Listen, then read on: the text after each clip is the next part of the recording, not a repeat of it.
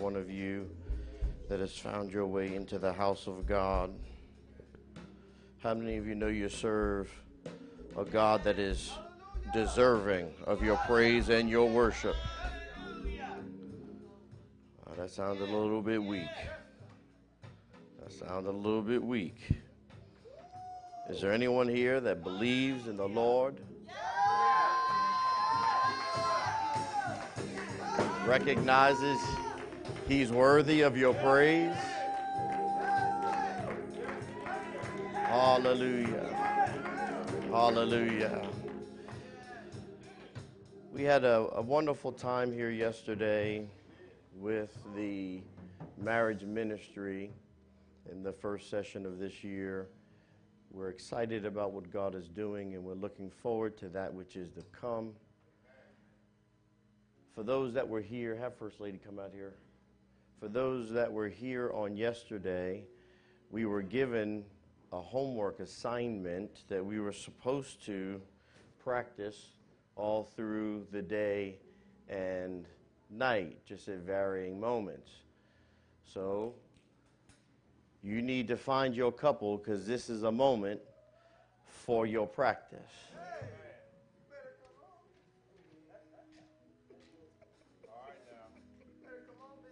Ooh-wee. Hallelujah. Sometimes it didn't look like anybody moved. You got to find your loved one and give them the gaze. Give them that gaze. Hallelujah, hallelujah, hallelujah. Get lost in the beauty of them eyes. Hallelujah, hallelujah. Young folk, I'm trying to show you something, trying to teach you something. Hallelujah. You'll know how real somebody is when they'll look right in your eyeball. Make eyeball-to-eyeball contact with you. You can maybe believe some of the stuff they saying. Hallelujah. Hallelujah. But we thank the Lord. We had a great time, and we're looking forward to that which is to come. Men, we're looking forward to Saturday. This is the first time this year we'll be getting together. We must do better. Hallelujah. We must do better.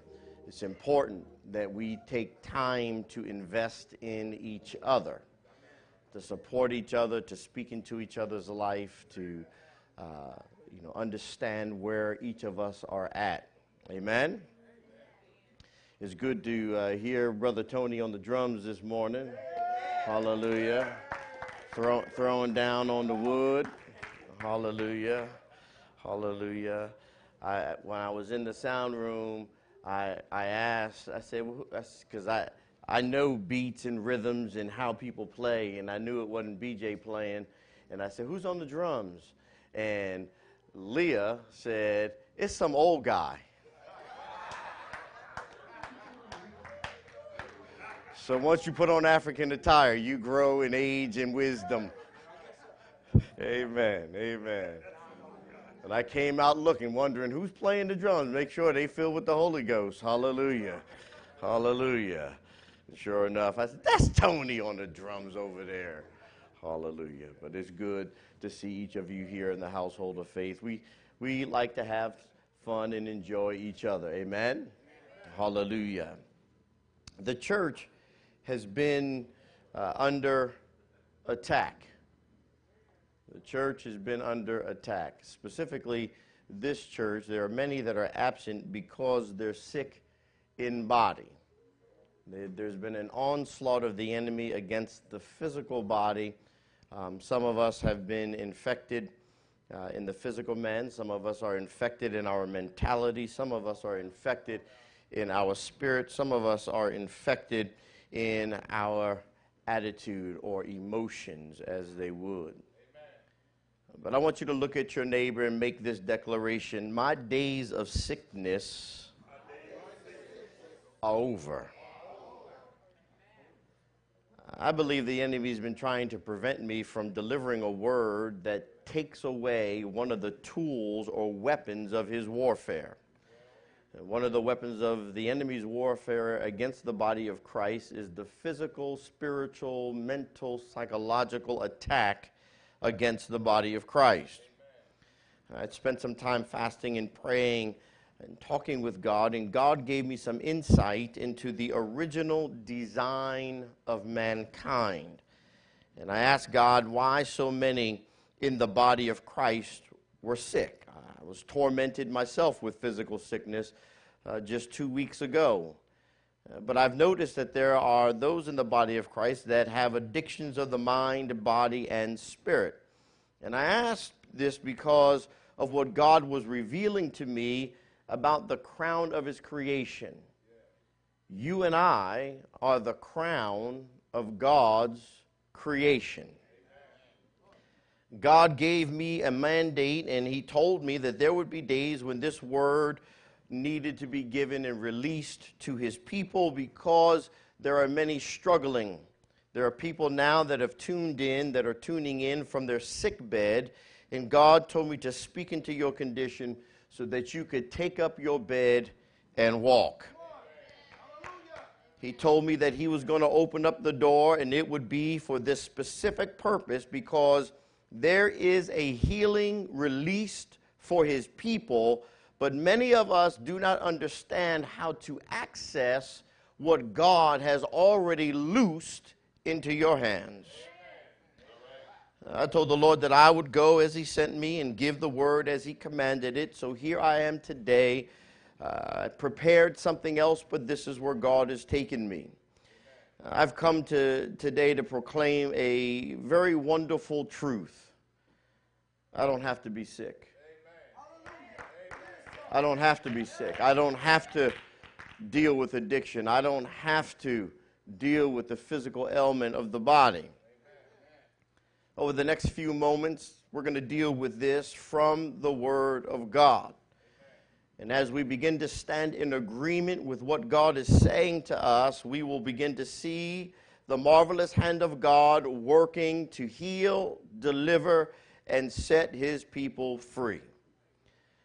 You ought to get ready, people of God, because if you grab a hold of this word that I'm going to release into the atmosphere of your life, this very word will change not only your life, but your climate, your atmosphere, your territory, and those that are around you.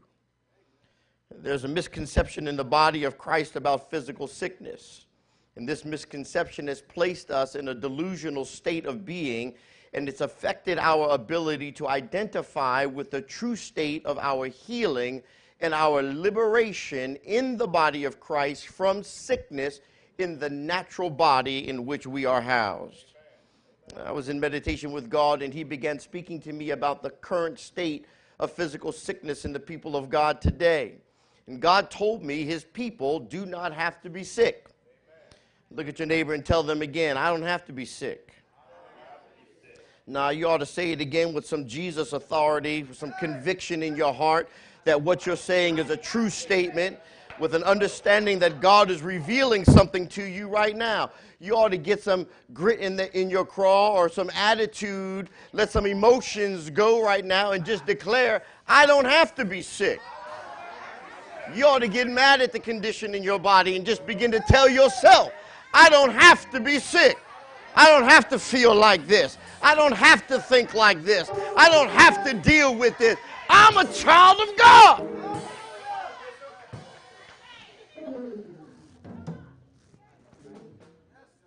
See, y'all trying to get me excited.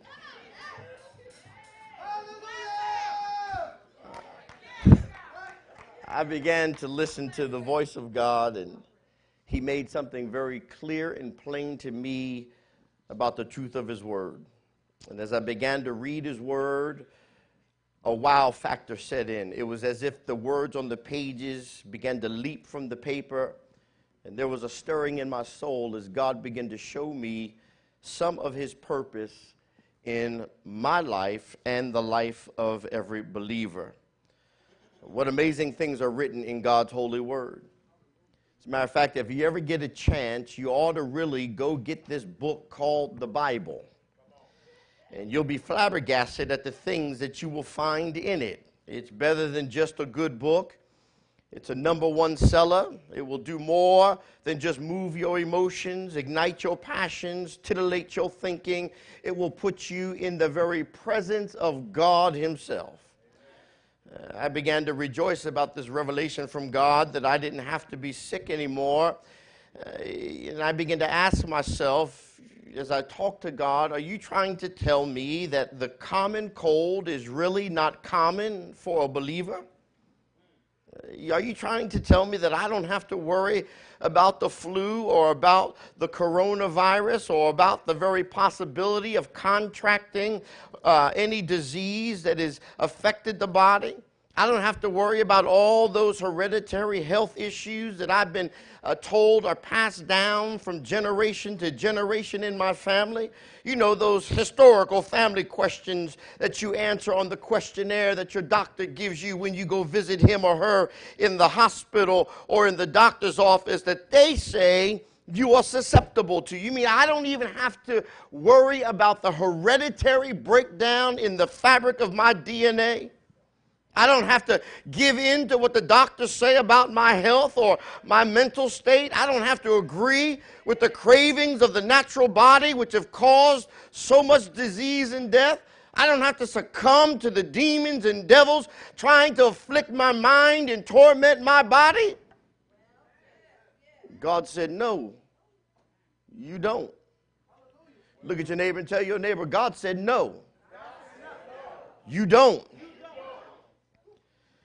Problem is we've allowed ourselves to think, listen to this, we have allowed ourselves and conditioned our minds to think it is natural for us to be sick, when in actuality it is unnatural when we come to the knowledge of Christ to endure sickness. All of our lives, we have been conditioned to think that sickness is just a part of living. We're going to get sick. If my mother and father had some condition, then I'm going to get that condition. If my mother and father died from some condition, then I'm going to die from that very same condition. The doctors tell us these things. Our family members tell us these things. And it seems history supports this type or line of thinking. But God told me that his children do not have to be sick any longer. God said he is pouring out of his spirit on your flesh, and we don't have to be sick any longer. And the truth of the matter is, we did not have to be sick from the day that we were born again in Jesus' blood, washed in that blood and made whole by the works of Christ at Calvary. God told me to tell you it is time to adjust your thinking, unlearn what you've learned, and stop looking at the wrong lineage. We believe some of the things we believe because of the lineage that we are connected to. And don't even realize that after the knowledge of Christ, your earthly lineage was supplanted by the lineage of Jesus Christ. Isaiah, the 53rd chapter, the 3rd through the 7th reads like this. He is despised and rejected of men, a man of sorrows and acquainted with grief. And we hid, as it were, our faces from him. He was despised, and we esteemed him not. Surely he hath borne our griefs and carried our sorrows. Yet we did esteem him stricken, smitten of God, and afflicted. But he was wounded for our transgressions. He was bruised for our iniquities. The chastisement of our peace was upon him, and with his stripes we are healed. All we like sheep have gone astray. We have turned every one to his own way, and the Lord hath laid on him the iniquity of us all. He was oppressed, and he was afflicted, yet he opened not his mouth. He is brought as a lamb to the slaughter, and as a sheep before her shearers is dumb, so he openeth not his mouth. Now it's important, before we begin to examine this foundational principle that this lesson today is based upon, I have to first take you back to the beginning where it all started and progress through this teaching until we arrive at our destination. Look at your neighbor and say, we're going somewhere today. It's important that we understand how to approach Scripture. And the most important element of your understanding of the Scripture is that the Scripture is alive. It is a living word. It's not a compilation of stories that just happened in the past, but it is something that is still occurring right now. And as you advance into your tomorrows, the Word of God is still advancing with you. It's important that we understand that when we go to the Word of God, we don't go to the Word of God to find out what it has said. We need to know what it is saying right now. I need to understand what God is saying to me today, not what he said to David and Goliath so many thousands of years ago. You see, if you look at David and Goliath, it's really a good story. It's a wonderful story. But it really does nothing for me unless when I face the Goliaths in my life, I know that God can stand with me and work that thing through me. Understanding the story itself is not even about stones, but it's about the slaying of the giants that are present in my life right now.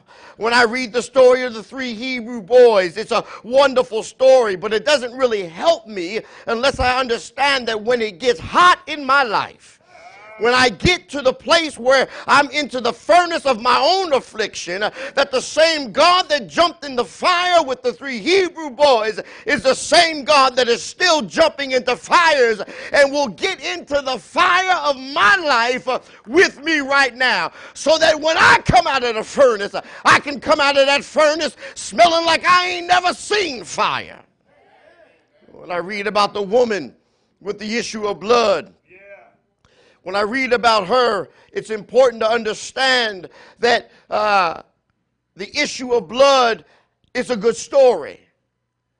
The healing of her body is a good story. The touching of the hem of his garment is a good story. But unless when I am afflicted in my body, that same hem is just within my grasp, so when I reach out to touch it, I can find that Jesus is reaching out and touching me. Because the Word is alive, I understand that every time I read the Word, I can be ministered to differently depending on the condition of my current crisis. As my crisis change, the Word of God adapts itself to deal with the dilemma that I'm in today. It does me no good to give me the same regurgitation of deliverance from another dilemma if it's not effective and purposely designed to deal with my dilemma right now. Amen. The Bible tells us that man does not live by bread alone, but by the word which is proceeding out of the mouth of God. Understanding the true meaning of Deuteronomy 8:3 is that man is living on what is proceeding out of the mouth of God. So if we look at the Hebrew word kalmosa, you'll find that it is a derivative of 2 words, kal, which is a verb meaning to make complete or to perfect, and mosa, which is a noun meaning the act of going out. So this word comes from the verb yatsa, meaning to go forth. So we see then that the word is still moving out of the mouth of God. It's not talking about something that was said. It is talking about something that's being said right now.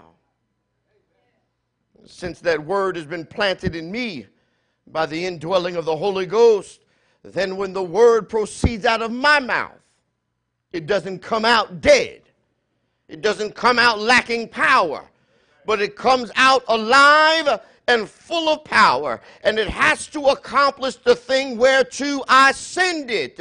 And after redirecting our thought life and returning it to what it was supposed to be according to God's determination for man in the beginning, when God first breathed into man the breath of life, we will begin to find a most wonderful truth.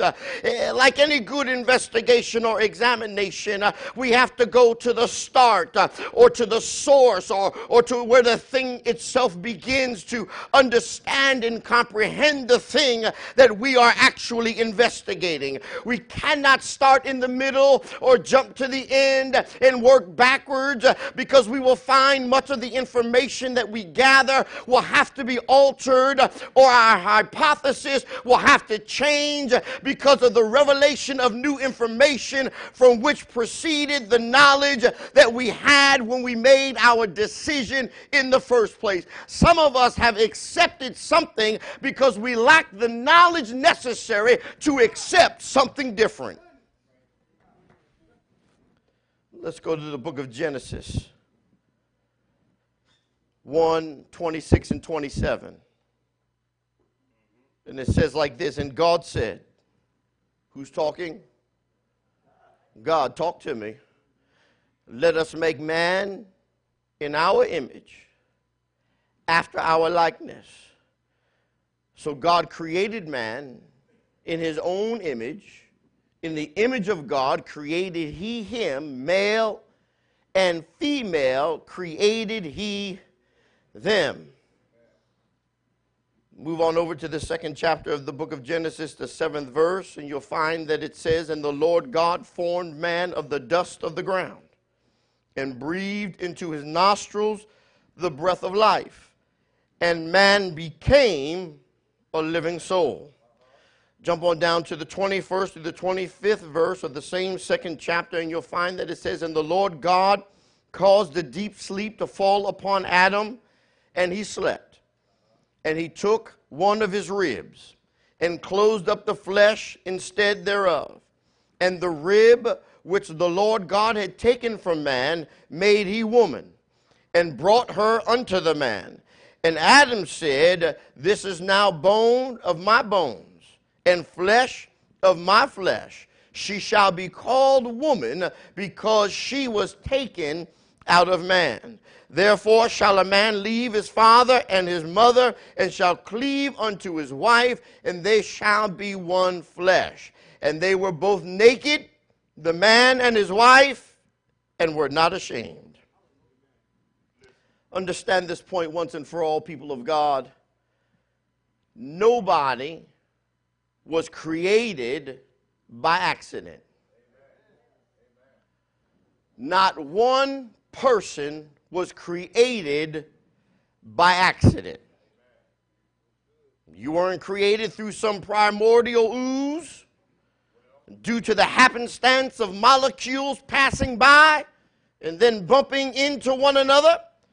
Man was created by God's word, and woman was formed out of that very creation of God. Let me make it plain as my predecessor teacher, Dr. Quanda L. Wilson, would say so eloquently, we were created by design. You ought to look at your neighbor and tell your neighbor, you were created on purpose. With a purpose. Because God designed you to look like him. Every atom, every molecule, every proton, every neutron, every electron, your genome, your DNA, and every basic element that makes up human life came into being by his word. You did not evolve from a monkey. You were created on purpose for the pleasure and glory of God. God spoke, and the power of his word formed and created man. There is no question in my mind where I come from. There's no question in my mind how I came to be and whose breath it is that flows through my lungs. I was created by God as a man full of his glory, given dominion, authority, and power. I'm not weak because God has made me strong. I'm not alone because God is always with me. I'm not stupid because his spirit teaches me. I'm a child of God, created in his image, image and after his likeness. I'm a member of the royal family. I'm a citizen in a great kingdom. I'm an heir of Christ. I am that I am because I am dwells in me. If you believe that same thing about yourself, you ought to give God some praise right now. Understanding who you are is key and foundational for you to function in the gifts, the talents, and the anointings connected to your identity. See, too many of us are confused. We've had our identity stolen from us. When I don't know who I am, I cannot know what I am capable of, or what authority I have, or what resources that I possess.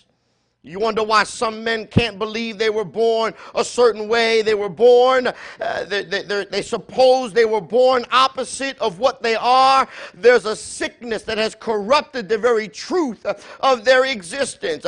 Their mentality has been infiltrated with a spirit whose only purpose is to rewrite their original genetic coding. I know who I am. I'm a man bought with a price, full of God's very own glory, that he may be revealed in me. I am who God has made me to be. I'm a bishop in the gospel, a preacher in my own right, a son of the living God. I am the very manifestation of God in the earth. As I died in baptism, and what came out of the water wasn't me, it was a vessel which now holds the excellency of the power of God that no man can boast. And the life I now live, I live through Jesus. I died and Jesus is alive in me. When you get this revelation, no one will be able to stop you from giving God glory in every situation, in every circumstance, in every place. You won't be scared to proclaim the name of the living God because you know who you are. I'll sing it from the rooftop. I'll declare it in the grocery store. I'll speak it in the mall. I'll stand on the street corner. If man imprisons me for speaking the truth, then from a prison cell I shall declare the works of the Lord.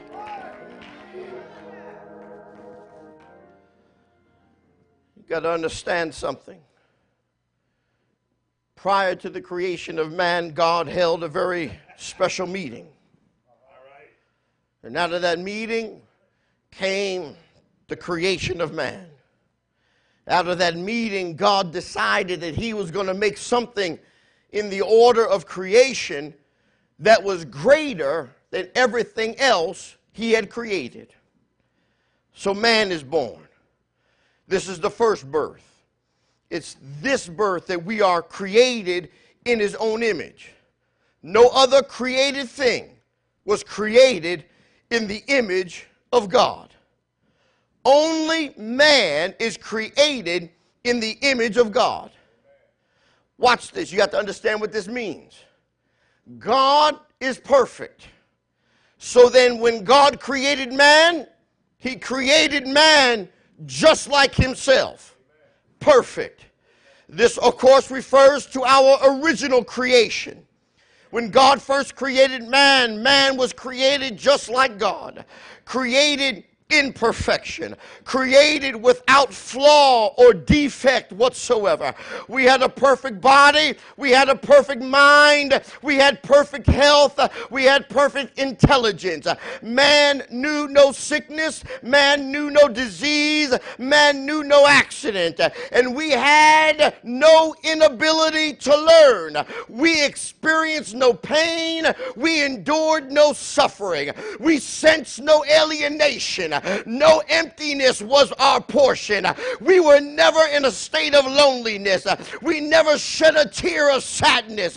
We did not endure sorrow or grief.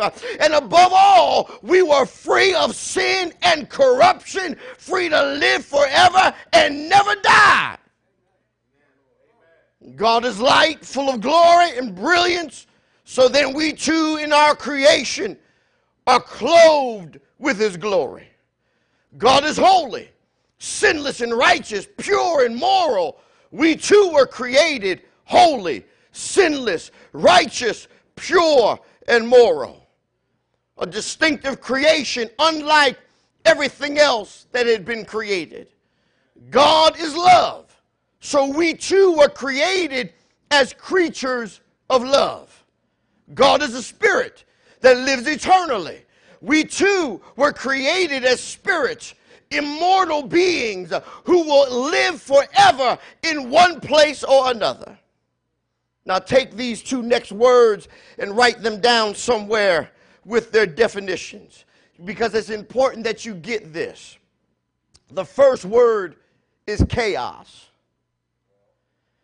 Chaos, a state of utter confusion or disorder, a total lack of organization or order. It's a state of utter confusion or disorder. The second word is seed. S-E-E-D. The propagative or reproductive source of anything. It's the propagative or reproductive source of anything. So Genesis 1 tells us, in the beginning God created the heaven and the earth. And the earth was without form and void, and darkness was upon the face of the deep, and the Spirit of God moved upon the face of the waters. So God wants to see himself reflected in his creation. God did not move over the face of the dirt because he can't see himself when there is no reflection, but rather he moves over the face of the water because he could see the reflection of himself in the water. It serves no purpose to be God and no one know about it. Creation is in a state of chaos by design. Chaos is a part of God's creation. It's important that you get this. You ought to look at the things around you and you will see nothing left to itself moves to order, but everything moves towards chaos. If you look at children left to themselves will not move towards good behavior, but they will move towards mischief. You will find that if you don't cut your grass, grass never cuts itself. It will grow until it chokes itself out. God has built chaos into the universe. There is a purpose to the chaos in your life. This is done to show that order is not a random thing, but order is a purposeful thing. Order doesn't just happen, but there has to be some intelligence behind the authority that's causing order to come into chaos. This in turn then allows us to come to the realization that something of a lesser order cannot move or organize itself into a higher order. So now when you see order, you are able to surmise that the force has been exercised over the chaos. Something greater than the chaos came to establish order in the midst of the chaos, so the chaos ceases to be and the reflection of God is then established. When I look at myself, I see an organism of functioning, organized molecules working together and in precision. I understand then that I did not just occur or come to being randomly or by some accident, but there was a force enacted upon chaos which gave birth to me. This drives me then to search out the source behind that very force. I am reminded that man is an ordered being. Man is not a beast of the field, which is all flesh and no spirit. Man is not an angel, which is all spirit and no flesh. Man is a being that actually lives in two distinct realms of being, and as a class of being is greater than the beast of the field and greater greater than the angels. Psalm 8 and 3 through 5 says, when I consider thy heavens, the work of thy fingers, the moon and the stars which thou hast ordained, what is man that thou art mindful of him, and the son of man that thou visitest him?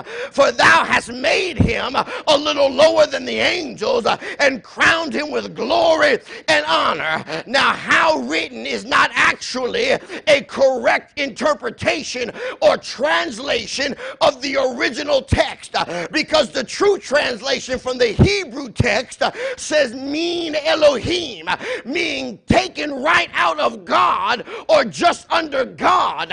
So this is who we are. When God said, let us make man in our image, after our likeness, God was showing man to be the crowning glory of his creation, the being that embraces all the dignity and nobility of the mind of God, the being that towers high and far above every other created thing, the being that was purposed to master and control all of his creation and was given phenomenal powers and authority and a mentality to do what he was created to do.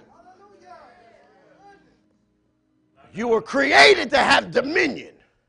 You were created to have power. You were created to exercise all of that in the chaos of life. God does this for a reason. But to understand, you have to understand worship to fully understand what God is doing. Because if I'm going to worship anything, then I have to find something to worship that is greater than me. So I have to find the source of the force that brought order to my molecules and brought life to my being. I bow down, but I worship up. You see, I can't worship the beast of the field because I'm greater than the beast of the field.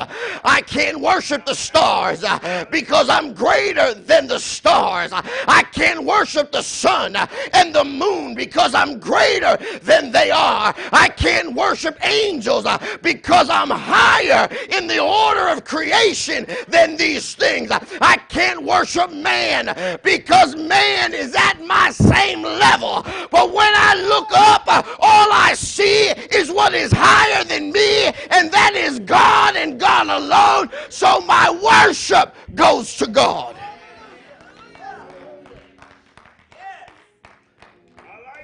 You got to understand your identity. Look at your neighbor, tell your neighbor, know who you are. As a matter of fact, if you examine the Word of God, you'll find every time an angel came on the scene and man would try to bow to the angel would say, don't you bow to me.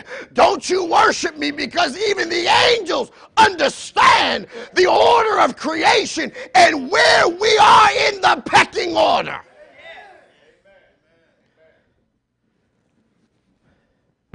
So here comes then the fall of Adam, which causes the original creation of man to become corrupt. And during this fall of all creation, it changes because of the judgment of God against the sin of Adam. So here enters a turn from perfection into imperfection. The issue at heart here is this. During this time, the hearts and minds of mankind began to change due to the influences of Satan. Satan started in the garden with Eve and eventually moves to Adam. But he has continued throughout time influencing mankind's mind.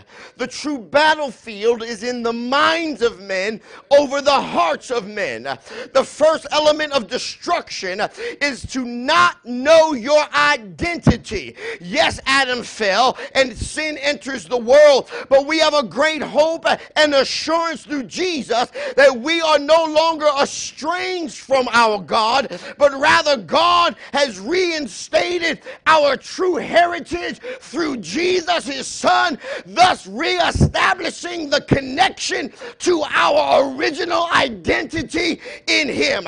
2 Peter 1:4 says it like this, whereby are given unto us exceeding great and precious promises, that by these ye might be partakers of the divine nature. The divine nature is your original nature. So you're a partaker of the divine nature. Watch this, having escaped the corruption that is in the world through lust. I was lost in my identity, but because of Jesus, I have been reestablished in right relationship and therefore reconnected to my divine nature. I'm not under the order or power of my human or carnal nature, but I am under my divine mandate from God to establish order in chaos.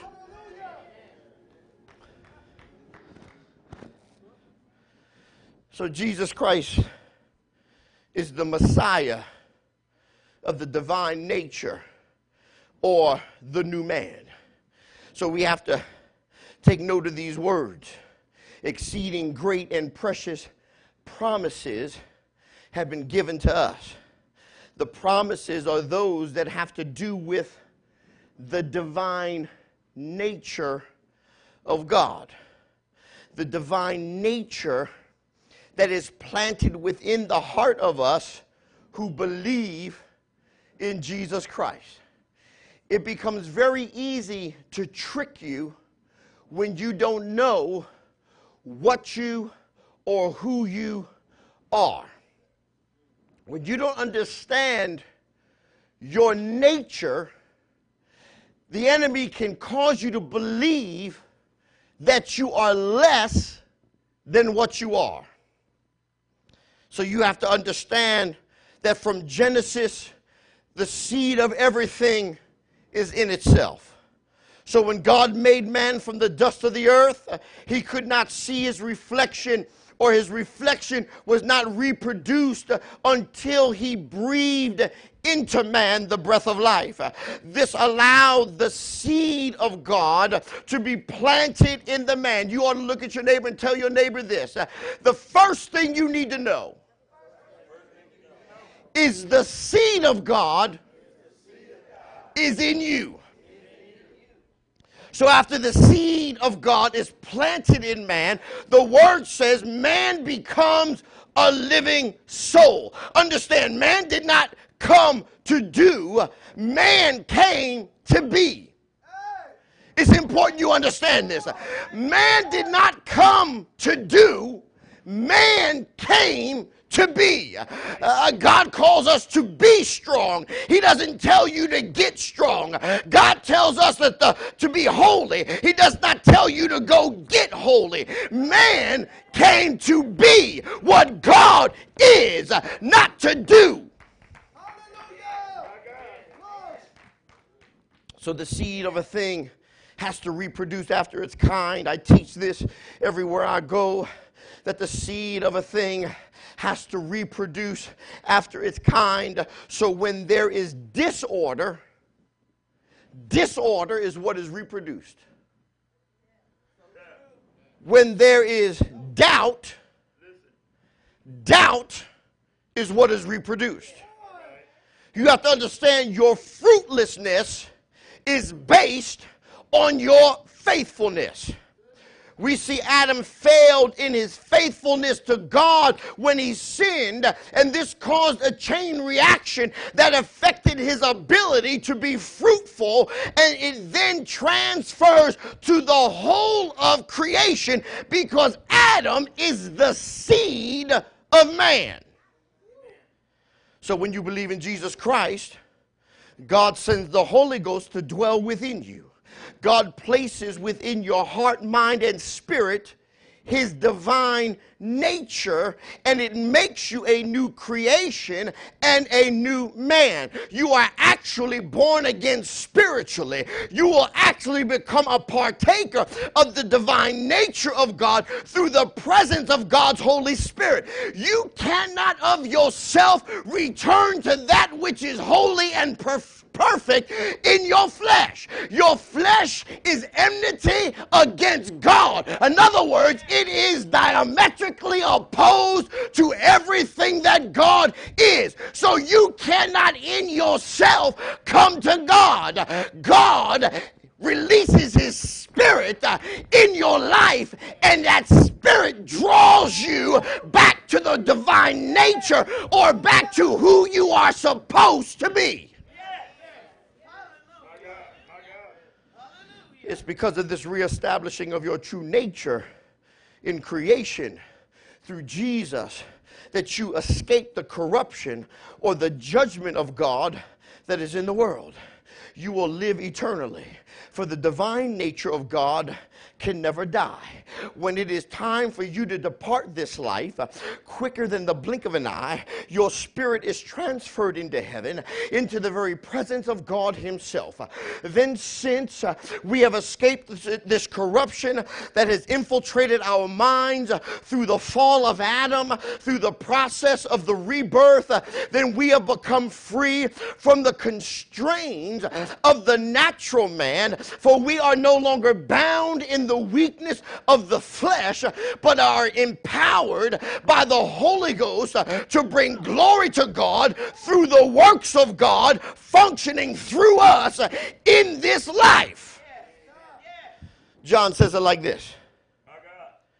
Jesus answered and said unto him, Verily, verily, I say unto thee, except a man be born again, he cannot see the kingdom of God. Nicodemus saith unto him, How can a man be born when he is old? Can he enter the second time into his mother's womb and be born? Jesus answered, Verily, verily, I say unto thee, except a man be born of water and of the Spirit, he cannot enter into the kingdom of God. That which is born of the flesh is flesh, and that which is born of the Spirit is spirit. So Jesus is teaching us the necessity that we be born again or remade in such a fashion that the flesh no longer has dominion over us, but rather our dominion is reestablished in the spirit, which is a reflection of God as he breathed into God the breath of life, causing man to become a living soul or a living spirit. God takes the essence of who he is and releases it into the creation of man. Prior to this, man is a lifeless and dead being. It's just formed from the dust of the earth. It's not moving, it's not breathing, it's not living. So that tells me that when Christ ain't in my life, I'm dead. Even if you're moving, you're dead. Even if you're breathing, you're dead, because only Jesus is life.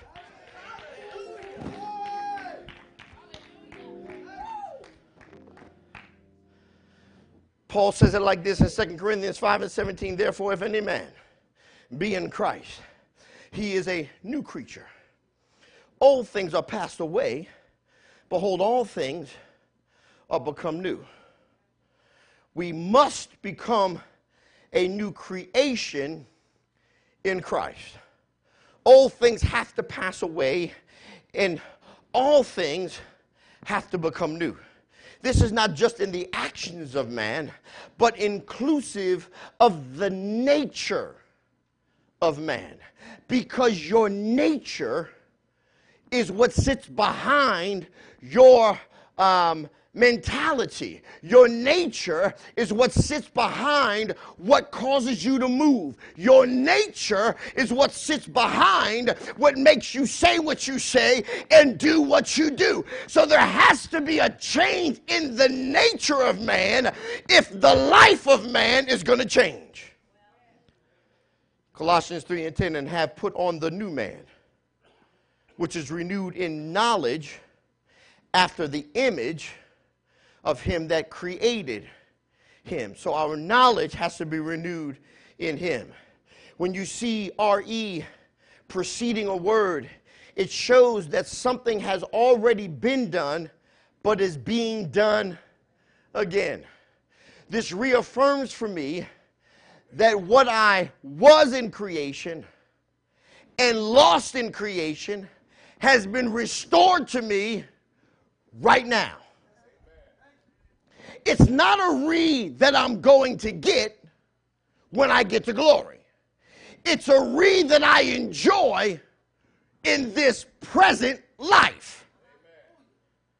Our knowledge is renewed in him.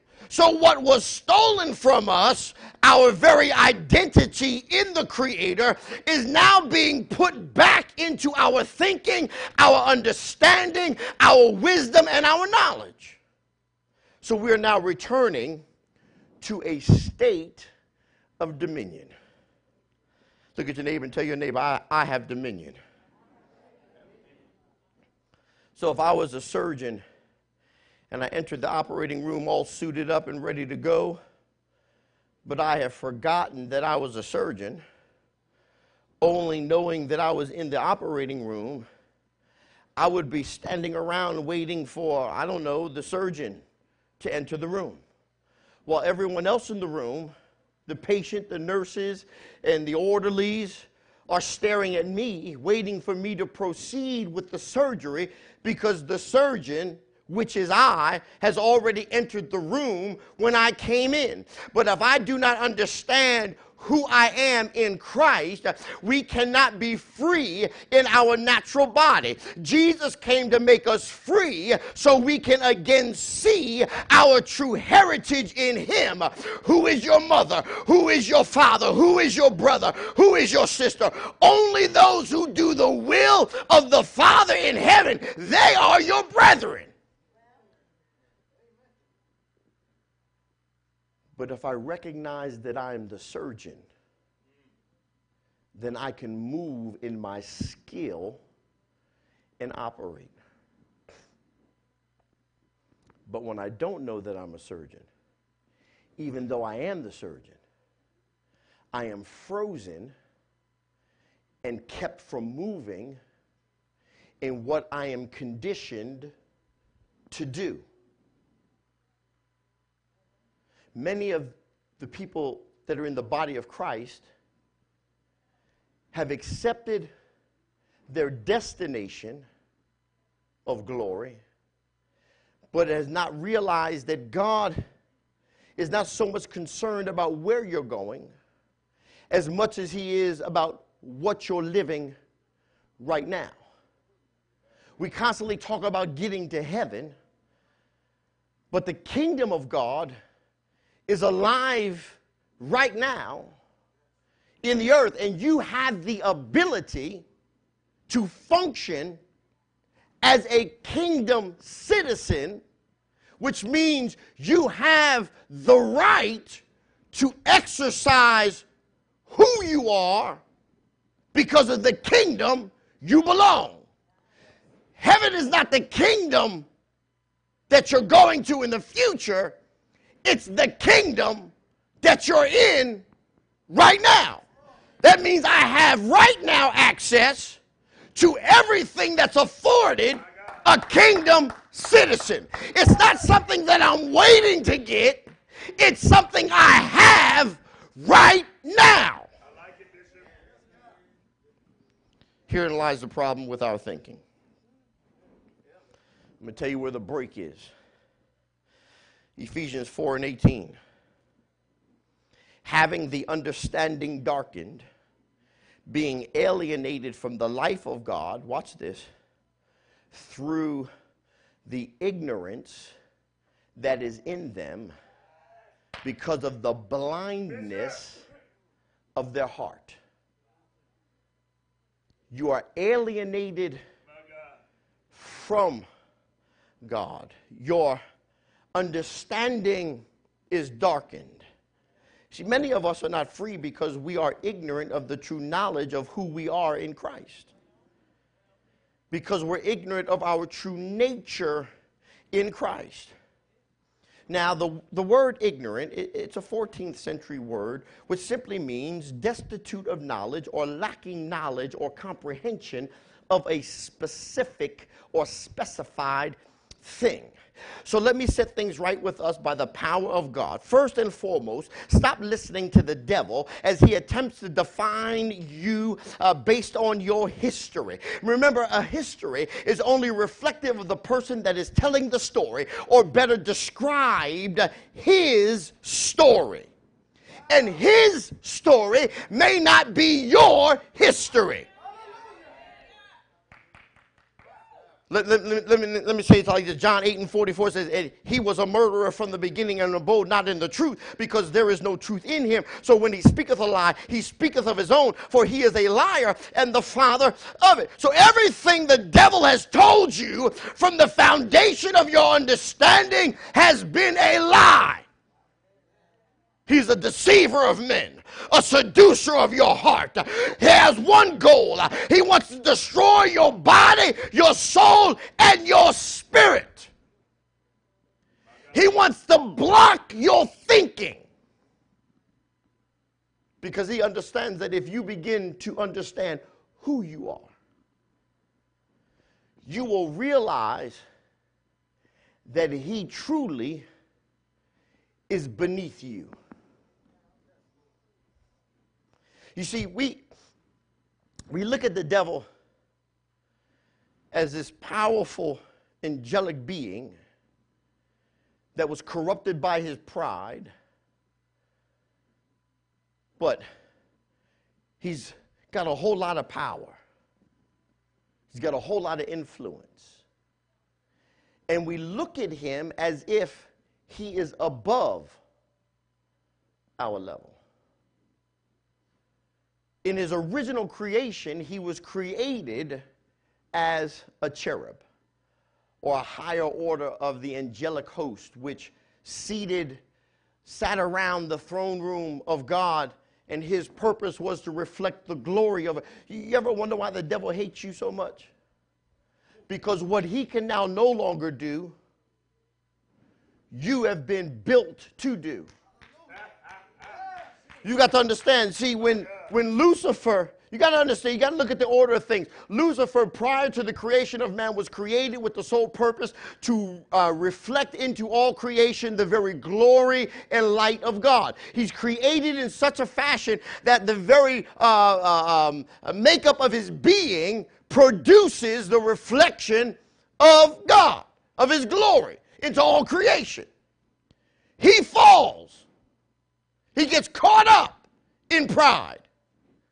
He falls. He tries to rebel. He's kicked out of heaven. He's sent to the earth. This is prior to the creation of man.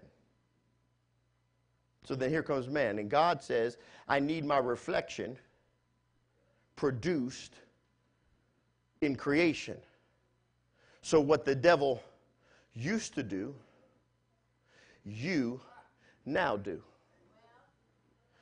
In essence, you supplanted his position of greatness, because nothing else in creation has the ability to reflect the glory or the image of God. So you now can do what he used to be able to do but can no longer do. So what does he do? Because you have been created reflective by nature. You are reflective by nature. The very part of what makes you who you are is reflective. You have the ability to reflect. That's why children look like parents, because you are reflective by nature, spiritually and physically. So every time the devil sees you, he sees a reflection of God. So he tries to corrupt the reflection by making you reflect something other than God. And then everything goes awry in your life when you begin to reflect the things of the enemy. Why? Because the enemy is less than you. You get all messed up because you're trying to reflect something that is less than you. the devil is less than you. He's not greater than you. He's a cherub, and a fallen cherub at that. But in the order of creation, we were made a little lower than God. The original text, Elohim. We were made a little lower than God. When they transposed the writing into the English language, they were afraid to use the actual text because of what the connotation behind it is. But we are not lower than the angelic host. As a matter of fact, the Bible tells us that the angelic host, it peers into the life of man because it does not understand the process of redemption, because the angels cannot be redeemed. That means you have stuff that even the angels don't have. Yeah, we think the angels all, they're wonderful. They flying around. They got swords of fire, and they doing all this wonderful stuff, and working all these miracles, taking out whole cities, and all this kind of stuff. And that's beneath you. That's less than you. That's why you can never worship them, because they are a lesser being than you. If you understood who you were in Christ, you would realize that everything the angelic host can do, you can do. And then some. They are an old model. You are a different model.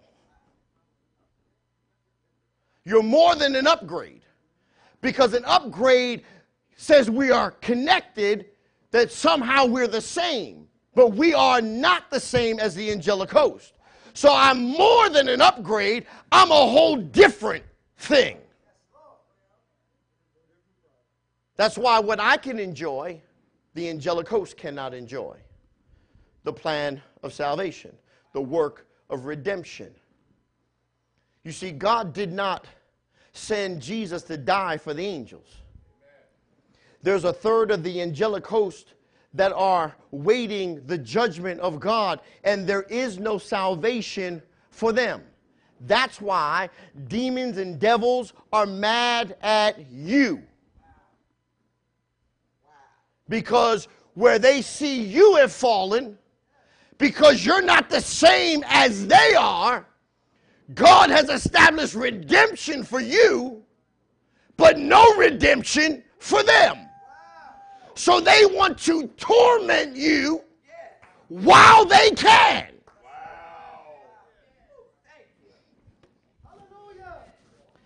Herein, the time is going. Herein lies the truth. See, let me just, I'm going to just pause after this, but I want you to see this. See, this is where the truth lies. I haven't even gotten to the meat of this yet. Romans 8:11. But if the spirit of man, of the spirit of him that raised up Jesus from the dead dwell in you, he that raised up Christ from the dead shall also quicken your mortal, that's this body, by his spirit that dwelleth in you. He will quicken your physical body because of the indwelling presence of his spirit in you. Now, this passage speaks of not only what is to come, but what is being done in you right now. The Spirit of Christ quickens the mortal body in the future, in the great day of redemption, when the corruptible puts on incorruption and the mortal puts on immortality, and we become as he is.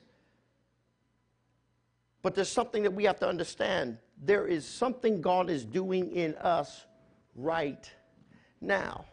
The word quicken comes from the Greek word zoopoesi, and it means to make alive or to give life, to cause to live, to renew and remake life. So when we see that we are being made alive through Jesus Christ, he did not stop at just causing us to live. He returns or remakes or reconnects us to our true heritage. It's not enough for you to just live if you're living outside of your potential. This is what the word says. For ye have not received the spirit of bondage again to fear, but ye have received the spirit of adoption, whereby we cry, Abba, Father. The Spirit itself bears witness with our spirit that we are the children of God. And if children, then heirs, heirs of God, and joint heirs with Christ, if so be that we suffer with him, that we may be glorified also together. For I reckon that the suffering of this present time are not worthy to be compared with the glory which shall be revealed in us. For the earnest expectation of the creature waiteth for the manifestation of the sons of God. For the creature was made subject to vanity, not willingly, but by reason of him who hath subjected the same in hope, because the creature itself also shall be delivered from the bondage of corruption into the glorious liberty of the children of God. So as you look at this text, you'll find that the word adopt, it's a 15th century word from the Middle English that is a transitive verb or a word of action, which means to take by choice into a relationship. Adopt. It's a taking of relationship with something else by choice. Now there are two very significant points. I'll leave you with these points and then I'll stop for today. First, the Spirit of God delivers or sets us free from a terrible spirit. That terrible spirit is identified as the spirit of bondage. But before we can understand freedom, we have to truly understand what bondage is. Bondage is another 14th century word from the Middle English meaning servitude or subjugation to a person or controlling power. Now note what the bondage is. It is called or referred to fear. Fear is an unpleasant and often strong emotion caused by anticipation or an awareness of danger. So we have been seized by the bondage of fear, usually experiencing apprehension, anxiety, and tension, dread, alarm, or terror.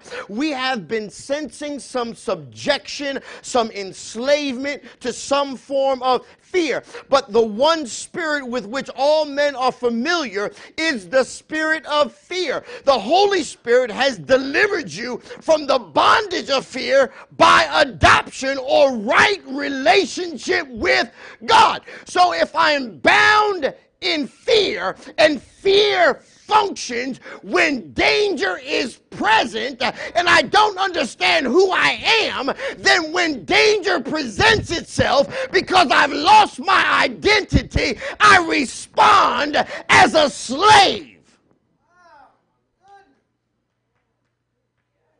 I don't respond in the freedom that I have in Christ Jesus. What is a slave? A slave is one who does what its master commands. And if your master is fear, then you cower to danger.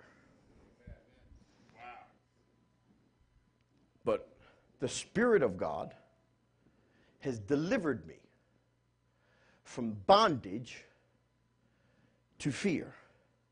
So now that I'm back in right relationship with God by His choice, I have access into His presence.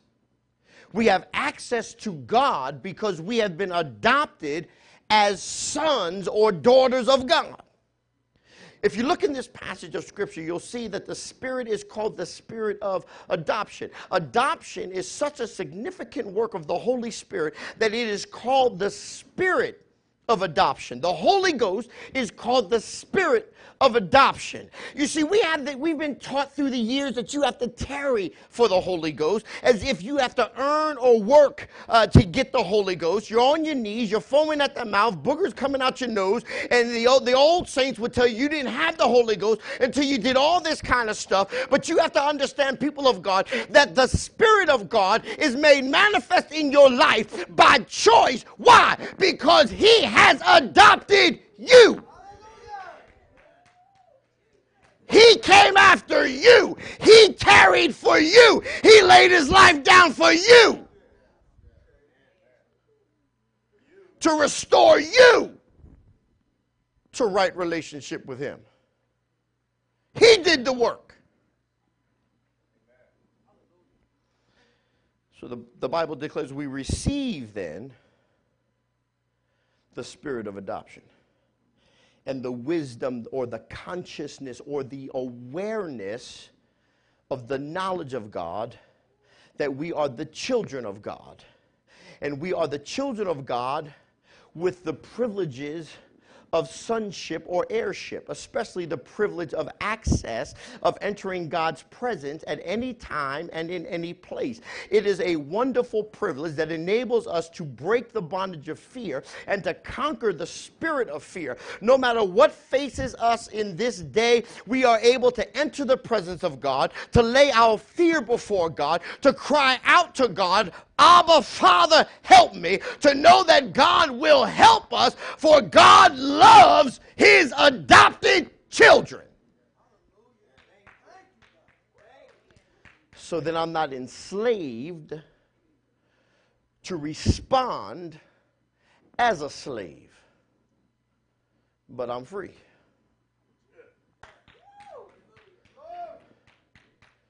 You know, there are certain people in our society, I'm just going to stop right here. There are certain people in our society that aren't afraid to go or to be pulled over by the police. Amen. Because they think, because of who they are, they're going to get over. And truth be told, in many cases, that's what happens. They get over because of who they are. Everyone knows current news. Harvey Weinstein. Powerful man in Hollywood. Powerful man. And at last I heard, unless this is changed, the jury is deadlocked on the two most egregious charges in his trial. They're deadlocked. Now, some would say that the struggle really isn't over the charge, but over who he is. Because many of us would believe that if he had been like some of us, his trial would have been short. It would have already been decided, and he'd already be doing time. If he was like us in this culture and climate. So that tells me then that who you are has a lot to do with how life engages you. Who you are has a lot to do with not only how life engages you, but how you engage life. Because of who I am, when life says a thing, I understand I have authority to be diametrically opposed to the thing being said, and the authority and power to say a new thing that supplants or reduces or condemns the original thing said about me. That's why when the doctor says, you're sick, I can say, I am well and in good health in my body, prospering even as my soul prospers in the Lord. Why can my body prosper? It prospers because it houses my soul, and my soul prospers because it houses the very presence of God, and because the Creator is in me. My body has to reflect what is true.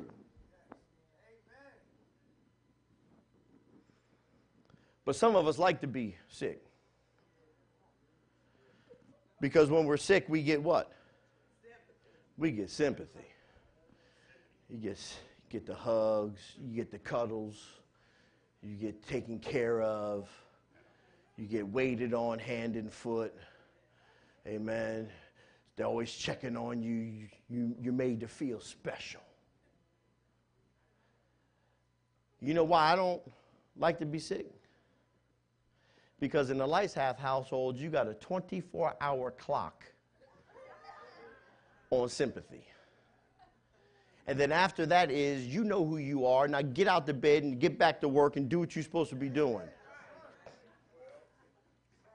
That's why it's dangerous to preach stuff like this. Because I'm like everybody else. I love a little bit of, sympathy every once in a while. But my wife, what she'd tell you, you got 24 hours. I think last week I got an additional 24 hours just because she loved me so much. But after that, it was like, look, we got stuff to do. You need to get some stuff done around the house, and you need to get back to work.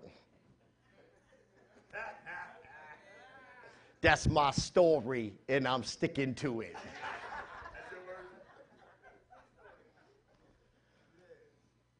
But many of us, we like to be in that condition because we are made comfortable in that condition, just like a baby fighting being potty trained will go hide and poop on themselves because they're bound to fear of sitting on something that's made to benefit them, but they're scared of it. They'll sit to where they're super uncomfortable, rash and everything, before they even tell you, hide from you.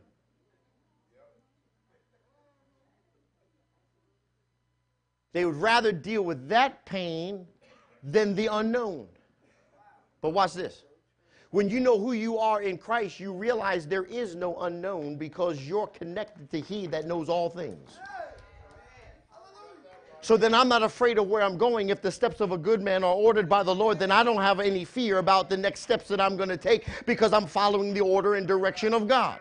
And if I'm following His order and direction, then where I'm going is going to be good for me because His word declares, I have plans for you, not to kill you, not to beat you, not to cause you to suffer, but my plans for you are to cause you to prosper and be in good health.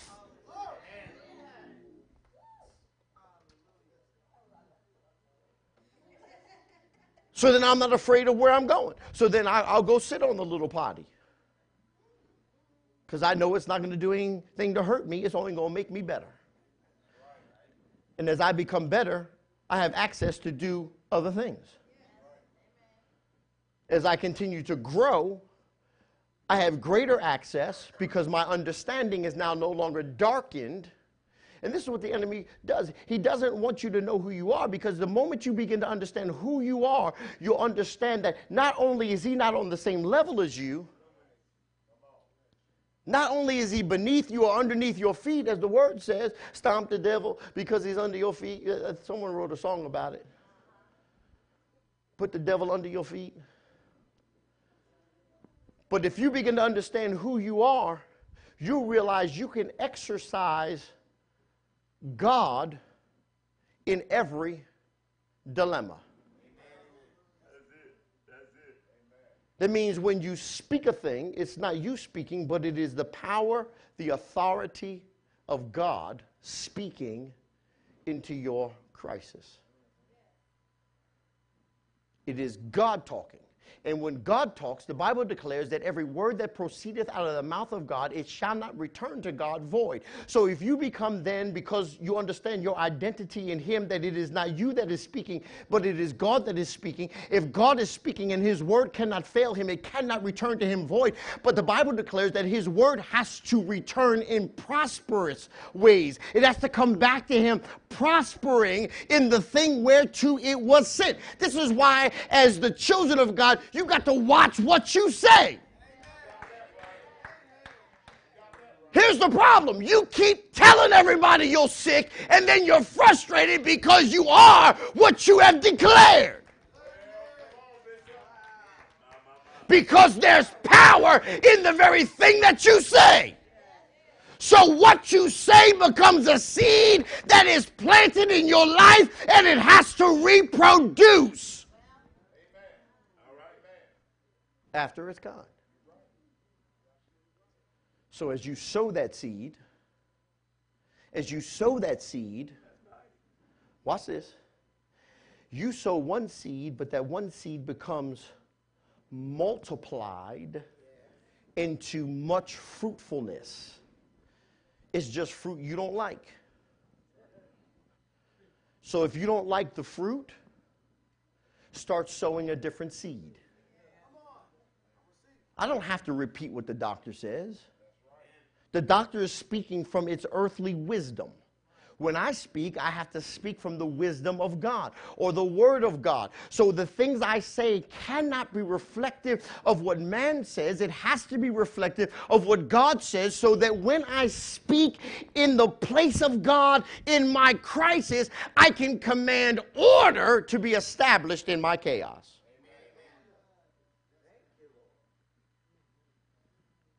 Understanding that I have died, and it is Christ that is alive in me. Now watch this. I am able to do these things. Why? Because it brings glory to the Father. The disciples asked Jesus, "Are you going to show us the Father?" And he said, "How long have I been with you? Have you not seen the Father?"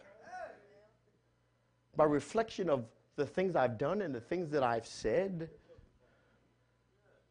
everything I do is a reflection of the Father. When you see me, you have seen the Father.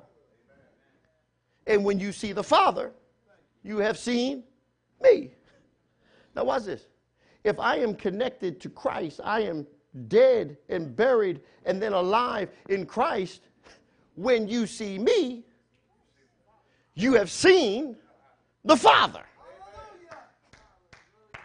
When you hear me, you hear the Father. Some of you will get that at midnight. You've got to understand your identity in Christ, because it is that understanding that unlocks all of your potential to do what God commanded you to do as he reconnected you to your original nature, which is a reflection of him. And that command of God was to have dominion in this life. Not in the life to come, in this life right here. You are supposed to be living as a dominion heir. That's what you're supposed to be living as. A dominion heir. You're supposed to be power walking. You are supposed to be God talking. You are supposed to be the healing of God in action. You are supposed to be a walking, working, living miracle of God. You're supposed to be a speaking entity, the voice of God himself. This is your original nature. You aren't just reflective because we look like him. It's more than just look like. I look like my father, but my father and I were not the same in behavior. So I had a limited level of reflection of my daddy. But when I understand who I am in Christ, I realize then that the reflective nature of my creation, being reflective of God, it's not just an outward thing, it is an inward thing. I am reflective of God in all that God is. That's why I'm not worried about sin. Because the moment I came to the knowledge of God and accepted him, and I died, and now Jesus lives in me, I'm reflective of his holiness. And my sin has been dealt with. I am not a sinner to call myself a sinner. I am the redeemed of the Lord. And because I'm the redeemed of the Lord, I'm not subject to the condemnation that is in the world. As a matter of fact, it's the exact opposite. I am subject to the bounty and the blessing of the obedience of Christ.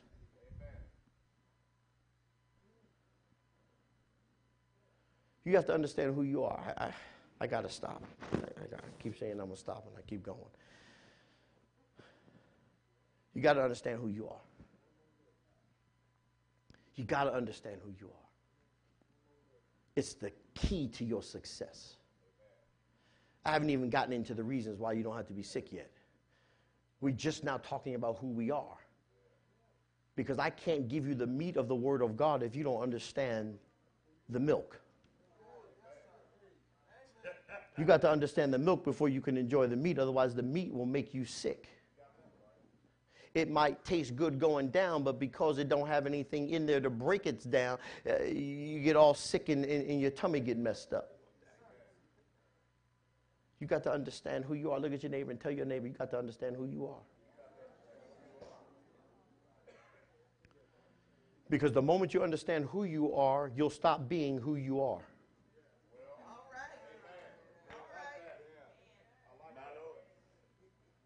The moment you understand who you are, you'll stop being who you are.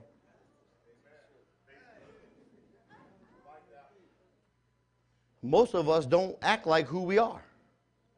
We act like who we ain't. Is you is, or is you ain't my baby.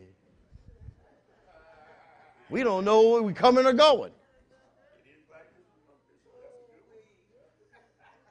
But the moment you know who you are, you begin to see things differently. You'll begin to enjoy things differently. And the power that they say is not in the church will begin to be revealed and manifest in your life.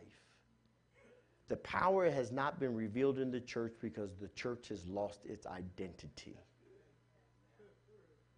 And we've started to do things man's way rather than doing things God's way. And the moment we started to reflect man,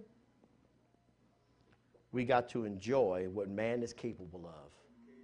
And that's why churches fail. That's why churches divide. That's why people can't get along with each other. That's why churches crumble, close up, and die, simply because we cease to reflect who God is and we started reflecting who man is. And man is corrupt. But oh, if we begin to reflect God. If we begin to reflect God.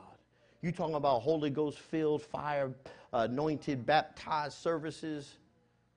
Whew. Come in the door, sickness fall off, demons fall off.